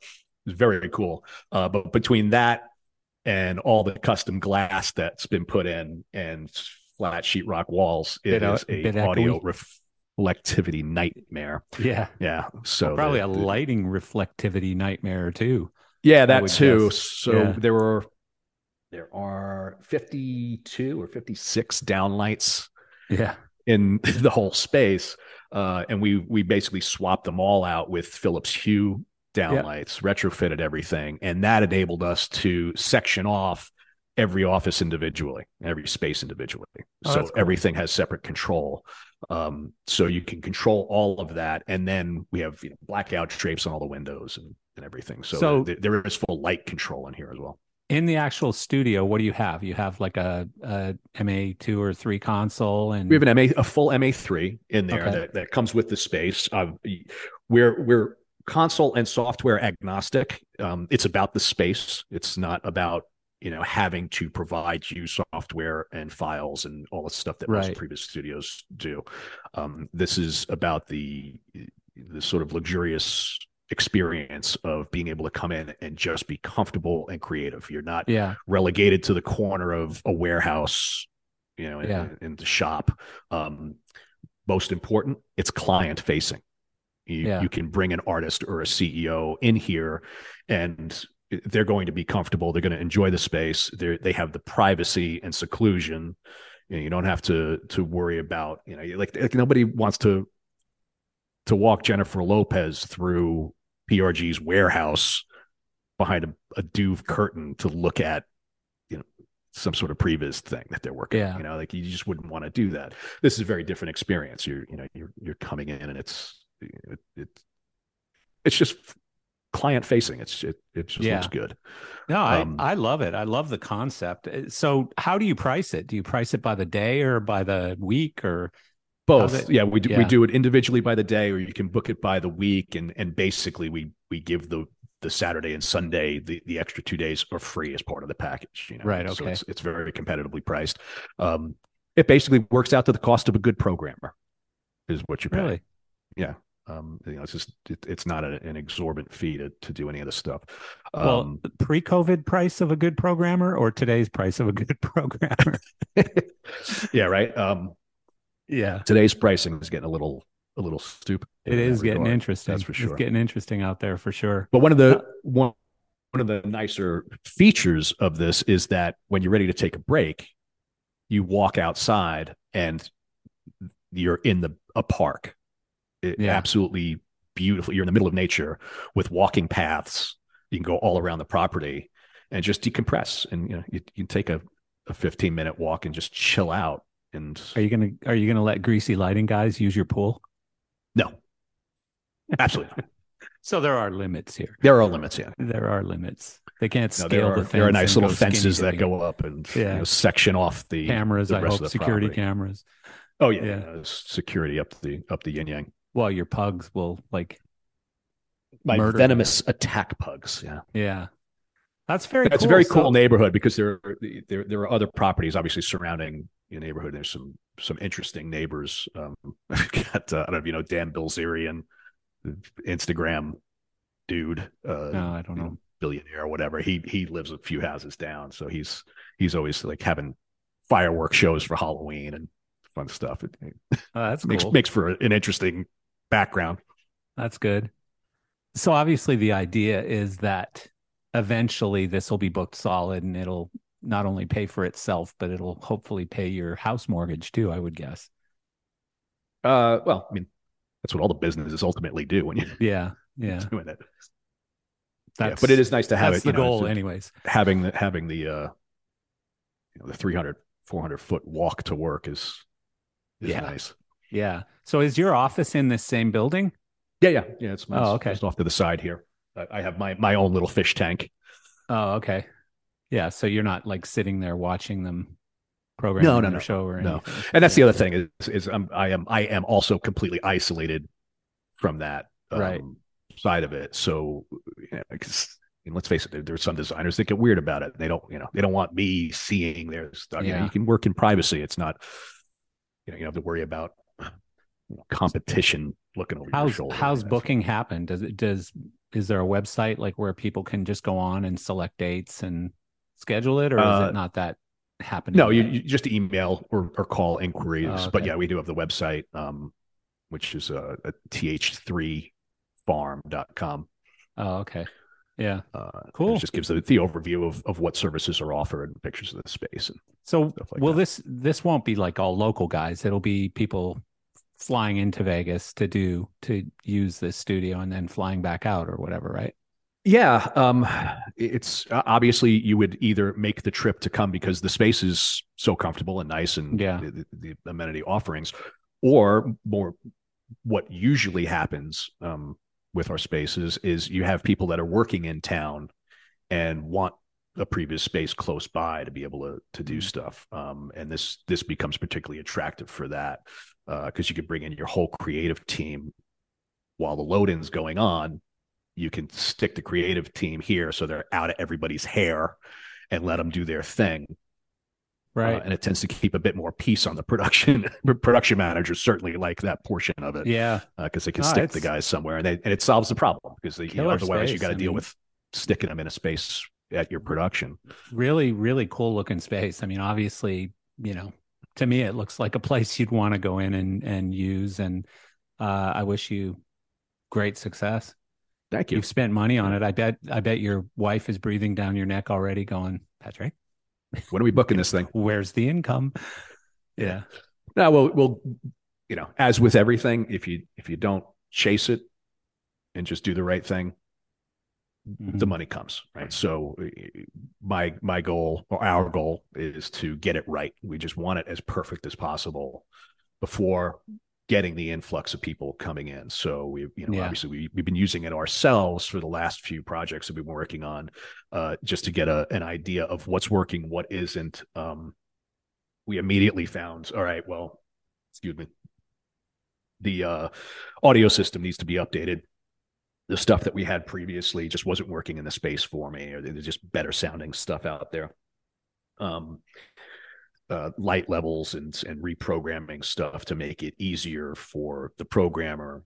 As you can see behind me, you've got consoles over there, and then the back of the room is a bunch of couches and stuff. Right? And this is purposefully separating creative team doing their work from the programmer executing stuff, and he's got completely separate control over the lighting and levels there, so that he doesn't have the creative team clicking buttons and like blowing out the projection screen and things like that.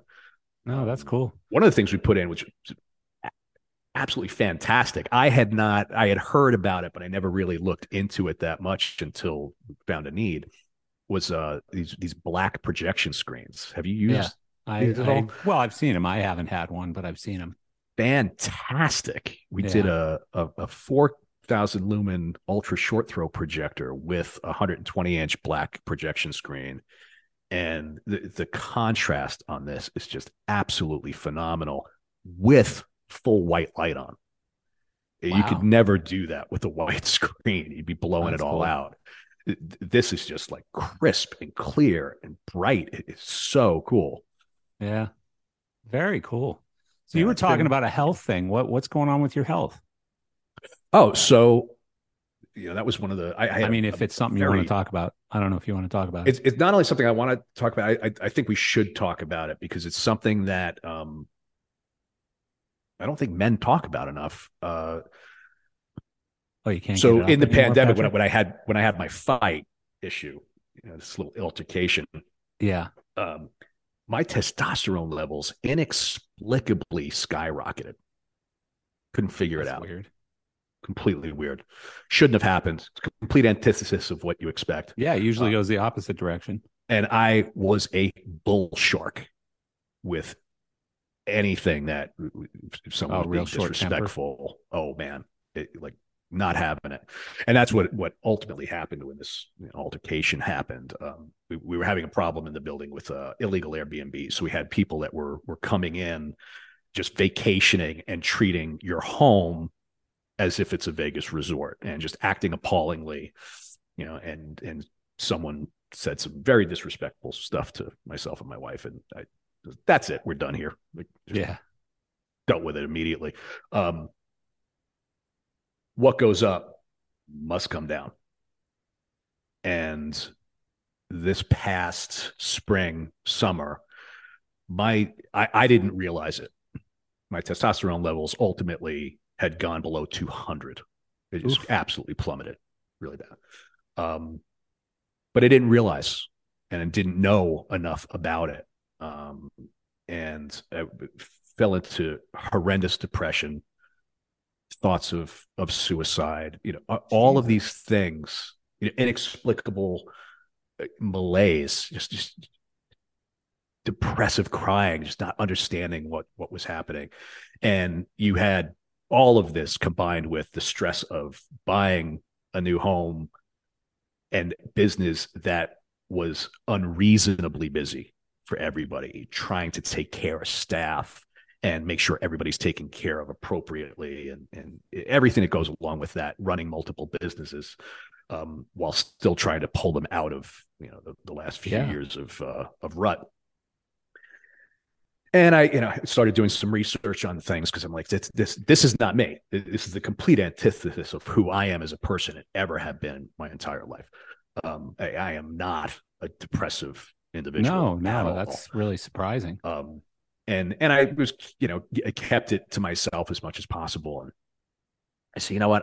I started seeing some things. I start doing research, and everything keeps pointing toward testosterone. I'm like, all right, well, I'm turning 50 next year. Like maybe this is it. Maybe I should start looking into this. So had blood work done. And sure enough, I mean, as they were taking the blood, I discussing it with the practitioner, and he's like, I can tell you what your problem is, but I'm going to reserve my comment until we get these results back in a few minutes, but let's get through. And sure enough, that was it. So ended up doing testosterone therapy.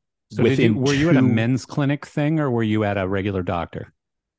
Started with a regular doctor who suggested the men's clinic thing because they're more specialized in it. So I went to a specialist for this, and 2 weeks, night and day difference. and only got better over, the next month or so. Yeah, getting your hormones back in balance, right? Yeah. The reason why I think this is so important to talk about, men don't talk about this shit. And, there's a lot of people that are, as you get older, you're more open to it because, we all jokingly start, instead of talking about the sex, drugs, and rock and roll of our youth, we're talking about our ailments and medications. Right. Sadly. And, but for the younger generation, they're not discussing this and it's not on their radar. One of the other things that I've now, through the research of all of this, started seeing was these testosterone drops and degradation are happening traditionally now at a younger age. People in their 30s are starting to dip down.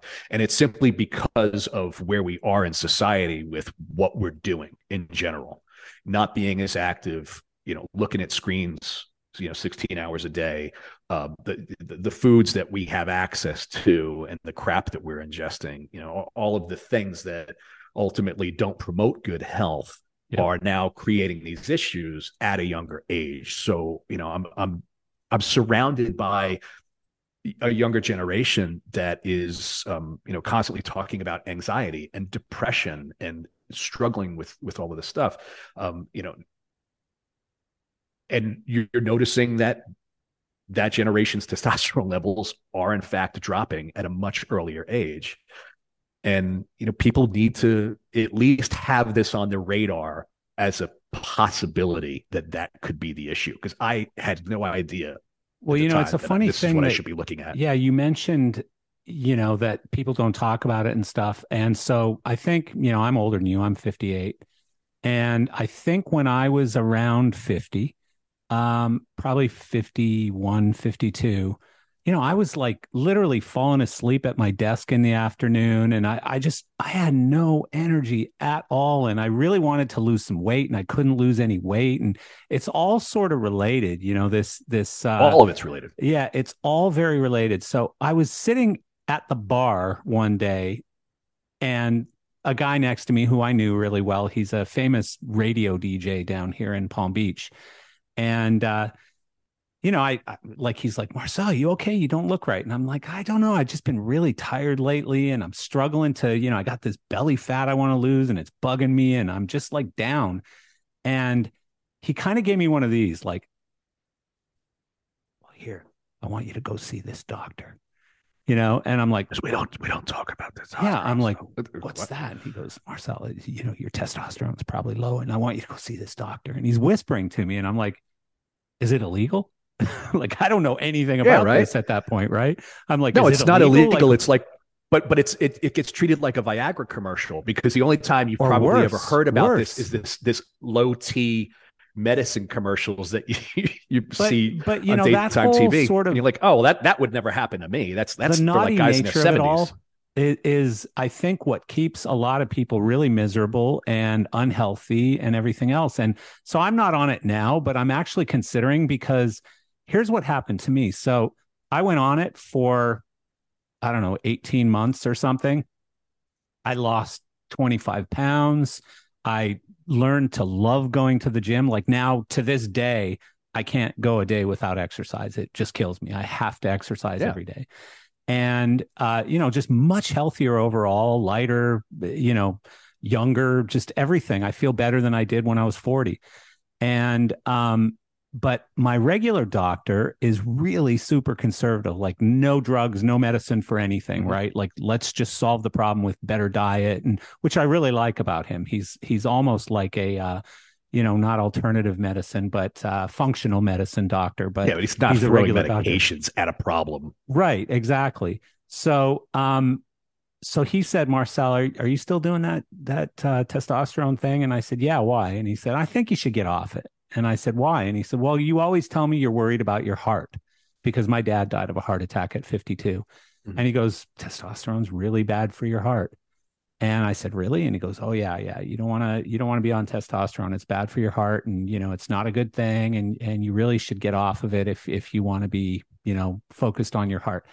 And so, I was actually with my son at his doctor a couple of months ago. and just got into a conversation with my son's doctor, who's a really smart guy. He's been his pediatrician since he was a baby, and just super smart guy. And he says, "Hey, do you know this guy?" And I go, "Yeah, I know him. I used to go to his clinic. Why?" And he goes, "Oh, you don't go to him anymore?" And I said, "No, no." I said, "My doctor kind of got me off of it." And he said, "Why?" And I said, "Because it's bad for my heart. And, I'm always afraid of a heart attack because of my dad." He goes, "Marcel, he's wrong." And I said, "What do you mean?" And he said, "Marcel, I 100%. could point you to 50 studies. Testosterone is good for your heart. Yeah, you don't want to go Absolutely. 1200 or anything, but if you're at 7, 800, it's actually that's healthy." And I'm like, "Really?" And he goes, "Marcel, go back to him, go back to this guy that we both know." And so that's part of it, the sort of hush nature of it. But the other thing is the cost is ridiculous. Like the fact that it's not covered by insurance, and it's, they No, rob you, it's a considerable, it's yeah, a they charge you considerable way cost to too do much it. for that stuff. Like they'll give you these special vitamin D3 K2 combos that you can buy on Amazon for $40 and they'll charge you 80 in those clinics. They're Yeah. so I think they need to fix that stuff because you're right. It's a little known. Well, everyone struggles from it when you get to be our age, my age especially.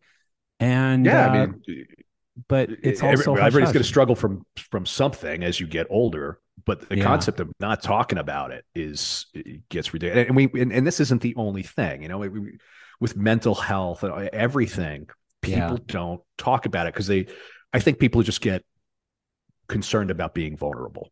yeah. No, it's Nobody true. wants to air that to I'll tell their you what, Patrick. friends. I did a podcast recently. I don't know if you heard it, but it was me and that gang of Featherstone people. and Yeah.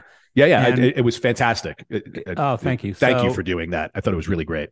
yeah, but I mean, we talked a little bit about that, and Wiseman is with us today because he paid attention to what his Yeah, body felt like, and he was smart enough to go to the doctor and say, "There's something wrong with me. I'm just, here's the problem I'm having. I think we should run some tests. There's something wrong with me." And lo and behold, he had prostate prostate cancer cancer. Yeah, and got it very, very early, and he'll live. Some people probably aren't happy, but he'll live another friggin' 30 years or something. Wiseman's somehow still alive. He tried as hard thank as he could God. to poison himself, but yeah, I mean, it's No, people don't talk about this any of their stuff enough. They're pussies about going to the doctor.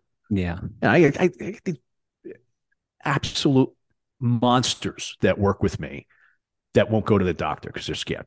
But And, it's it's like, well, sometimes what? it's the opposite. It's the machoism. It's like, oh, fuck that. I don't need to do that. I'm fine. I'm fine. I'm Yeah, fine. They're just being absolutely. tough I'm just going guys, to right? power through it. Yeah. Every Because I time never. I've powered through an ailment, Yeah. it's ended up being worse at the other side. Well, I know way too many people who died because they discovered they had a brain tumor and it's Way too stage late. 4 and there's nothing you can do about it. Yeah. And, they died because they hadn't been to the doctor in 12 years or something. I don't go to the doctor. I'm not sick, and Yeah. that's got to go away. Like I go twice a year, no matter what. And I get all my blood checked, everything. I go through the full panel twice a year. And then, we either adjust some things as far as because I take supplements every day and vitamins and Yeah. stuff. But As you um, should. yeah, That's twice a another year, thing. I mean, just every day. basic shit. Yeah, People don't eat enough salads and they don't take vitamins. I mean, simple. I look at people like that. I mean, after everything in modern technology and medicine, what are you, a Betamax? Like, I don't know what to Yeah. do with you at that point. Yeah. Not hard. I follow this There's one some doctor basic. called Mark Hyman, and he's a functional medicine doctor. And Mark Hyman, really, I got into more of a whole foods diet and stuff, which is very, very good for you, which includes meat and lots of vegetables. But it's not what you're eating, it's where it's sourced and stuff like that. So you can eat beef, but you don't want to eat that garbage factory beef. You don't want to eat a Grass-fed McDonald's beef. hamburger. Yeah, you got to have grass-fed beef. It's got to be the right thing, right? And small amounts, and 3/4 of your plate should be vegetables. If 3/4 of your plate is vegetables, you're in good shape. You can probably even get away with a cheeseburger if 3/4 of your plate is vegetables. And by the way, French fries do not count. So, yeah, it's Yeah, not that fried hard. fried vegetables are not. It's not the same Yeah, thing. yeah.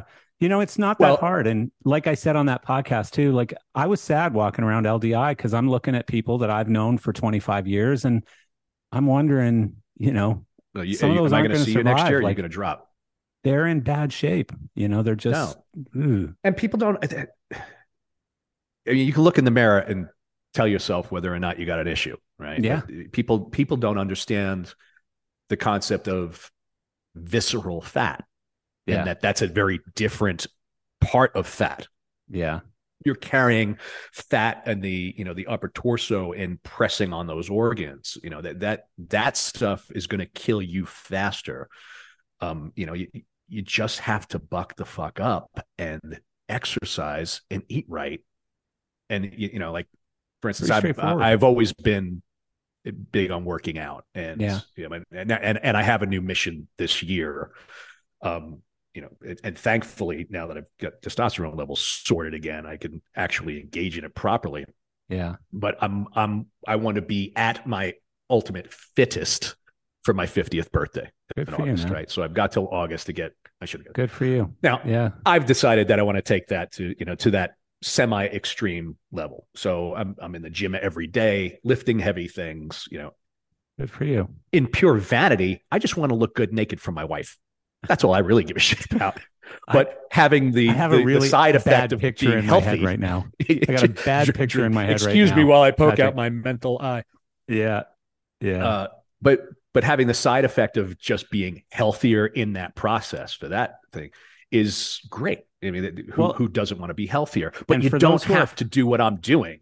Yeah. To be fit, right? No, it's down to diet, exercise, and sleep. Diet, exercise, and sleep, and getting your hormones and stuff right.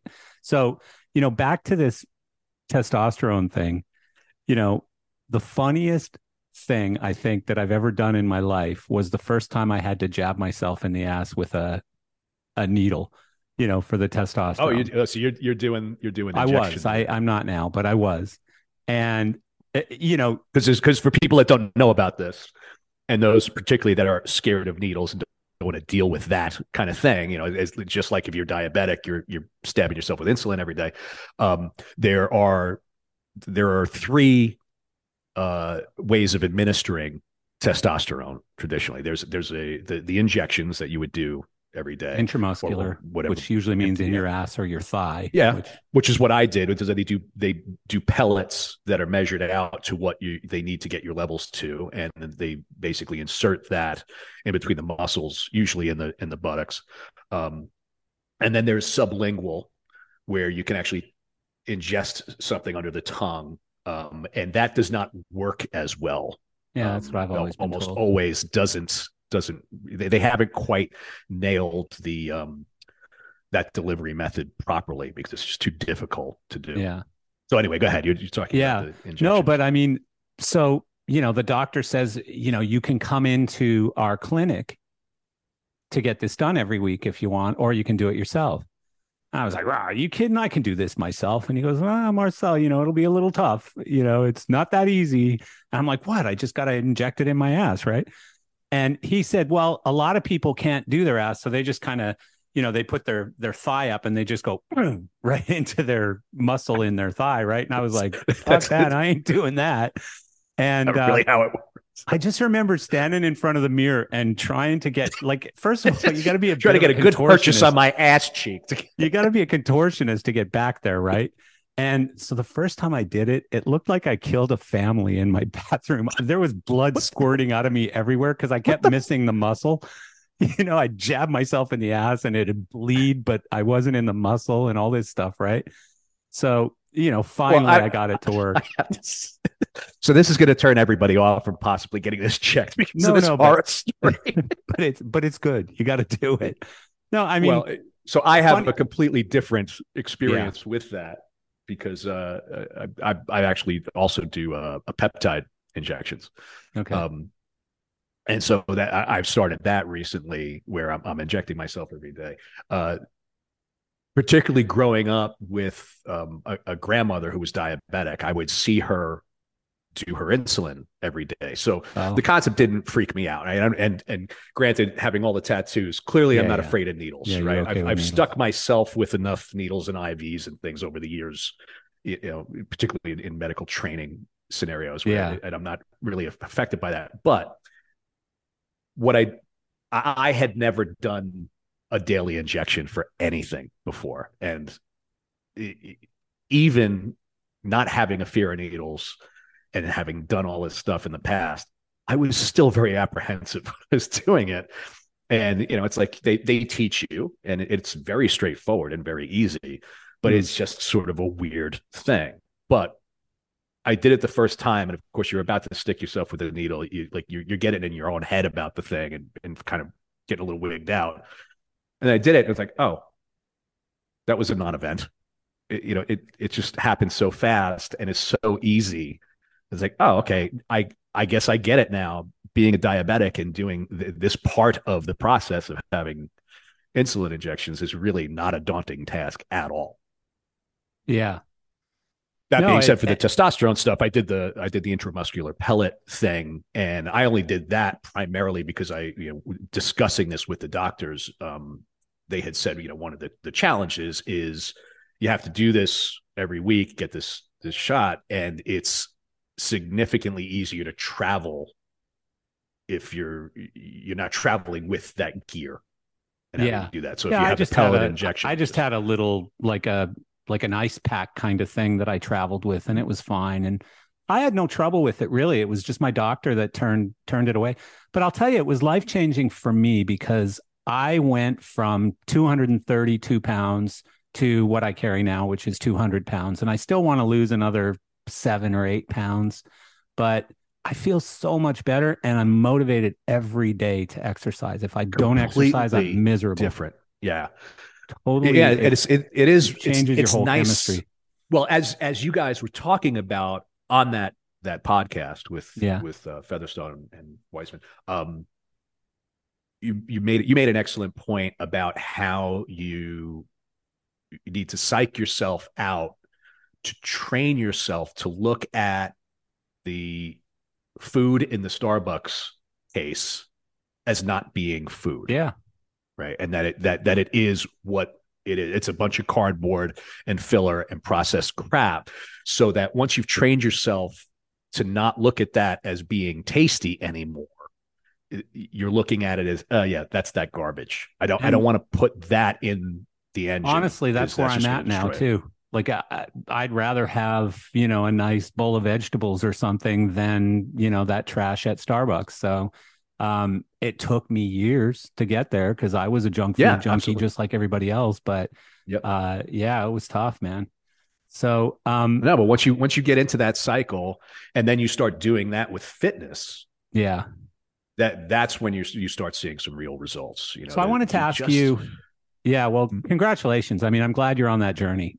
Too many people in our industry are not, and sadly, we're starting to see the impact of unhealthy lifestyle mixed with some stress from COVID, mixed with you know who there's a knows if lot. Yeah, these everything. vaccines have done anything Businesses to are us. We're just seeing everybody's too having many a hard people time. dropping.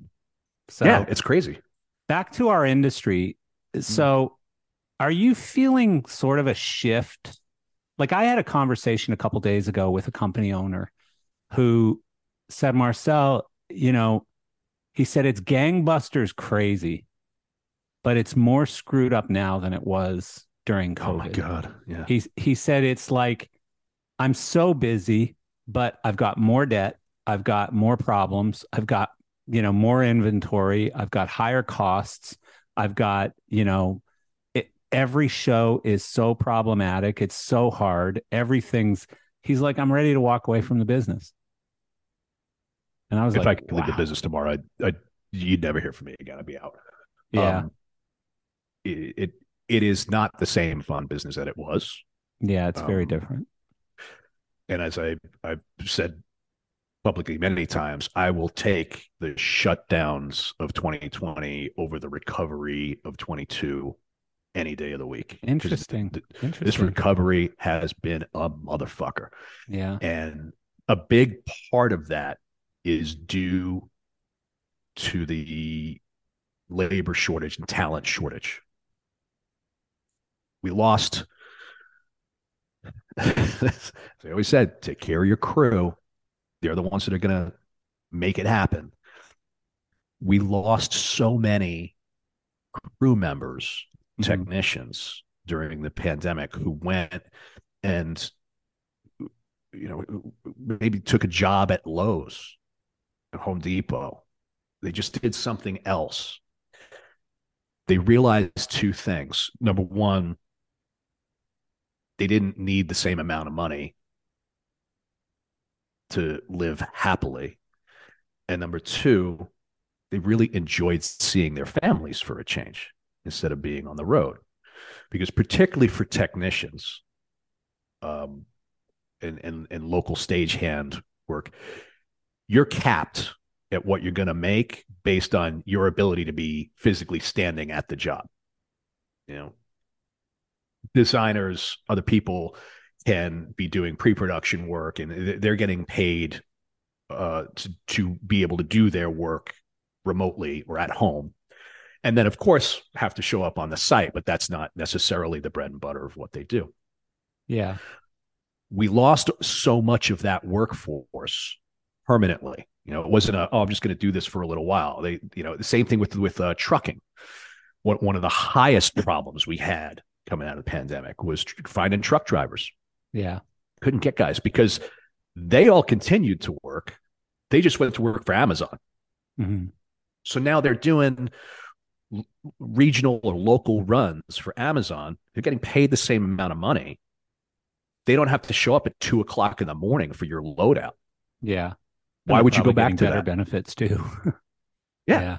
Less stress. Like, why would you go back to that? Right. Yeah. So I don't blame them, but we've lost those people. So now we're coming back. Now we're doing projects, and well, who have we replaced those people with? Well, if you can find a warm body to stick in that position, they are 90% of the time untrained. They're just learning their new job on it.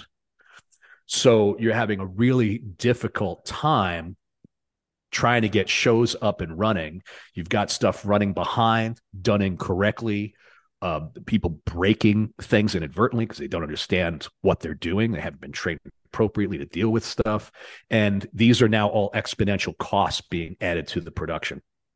On top of that, 2022, we saw this unprecedented comeback of work because it was finally truly unrestricted, no matter what it was. And every producer on the planet started their recuperation, and everybody's doing everything at the same time. So I had a spring that for the activity where the activity was involved, and I don't even know how many projects we were doing, but none of them were small, and they all overlapped, and it went on for months. Yeah. And that at some point you're going to hit a level of burnout across the board on your team, on your local crew. That is inevitable. You can't run 24-hour shifts, loading a 36 truck show in with one group.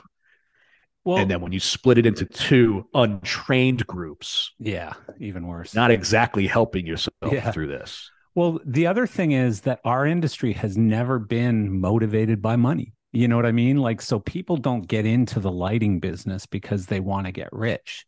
They get into the lighting business for the love of the art or for the love of entertainment. I'm standing in a $250,000 renovation. I assure you, it wasn't the lighting business that bought this. It's all the other businesses that did it. No, but the point is that last year, people made a lot more money.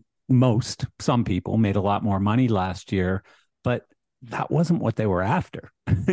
So those things don't perfectly align or mesh together. And what it did is it created so much more stress.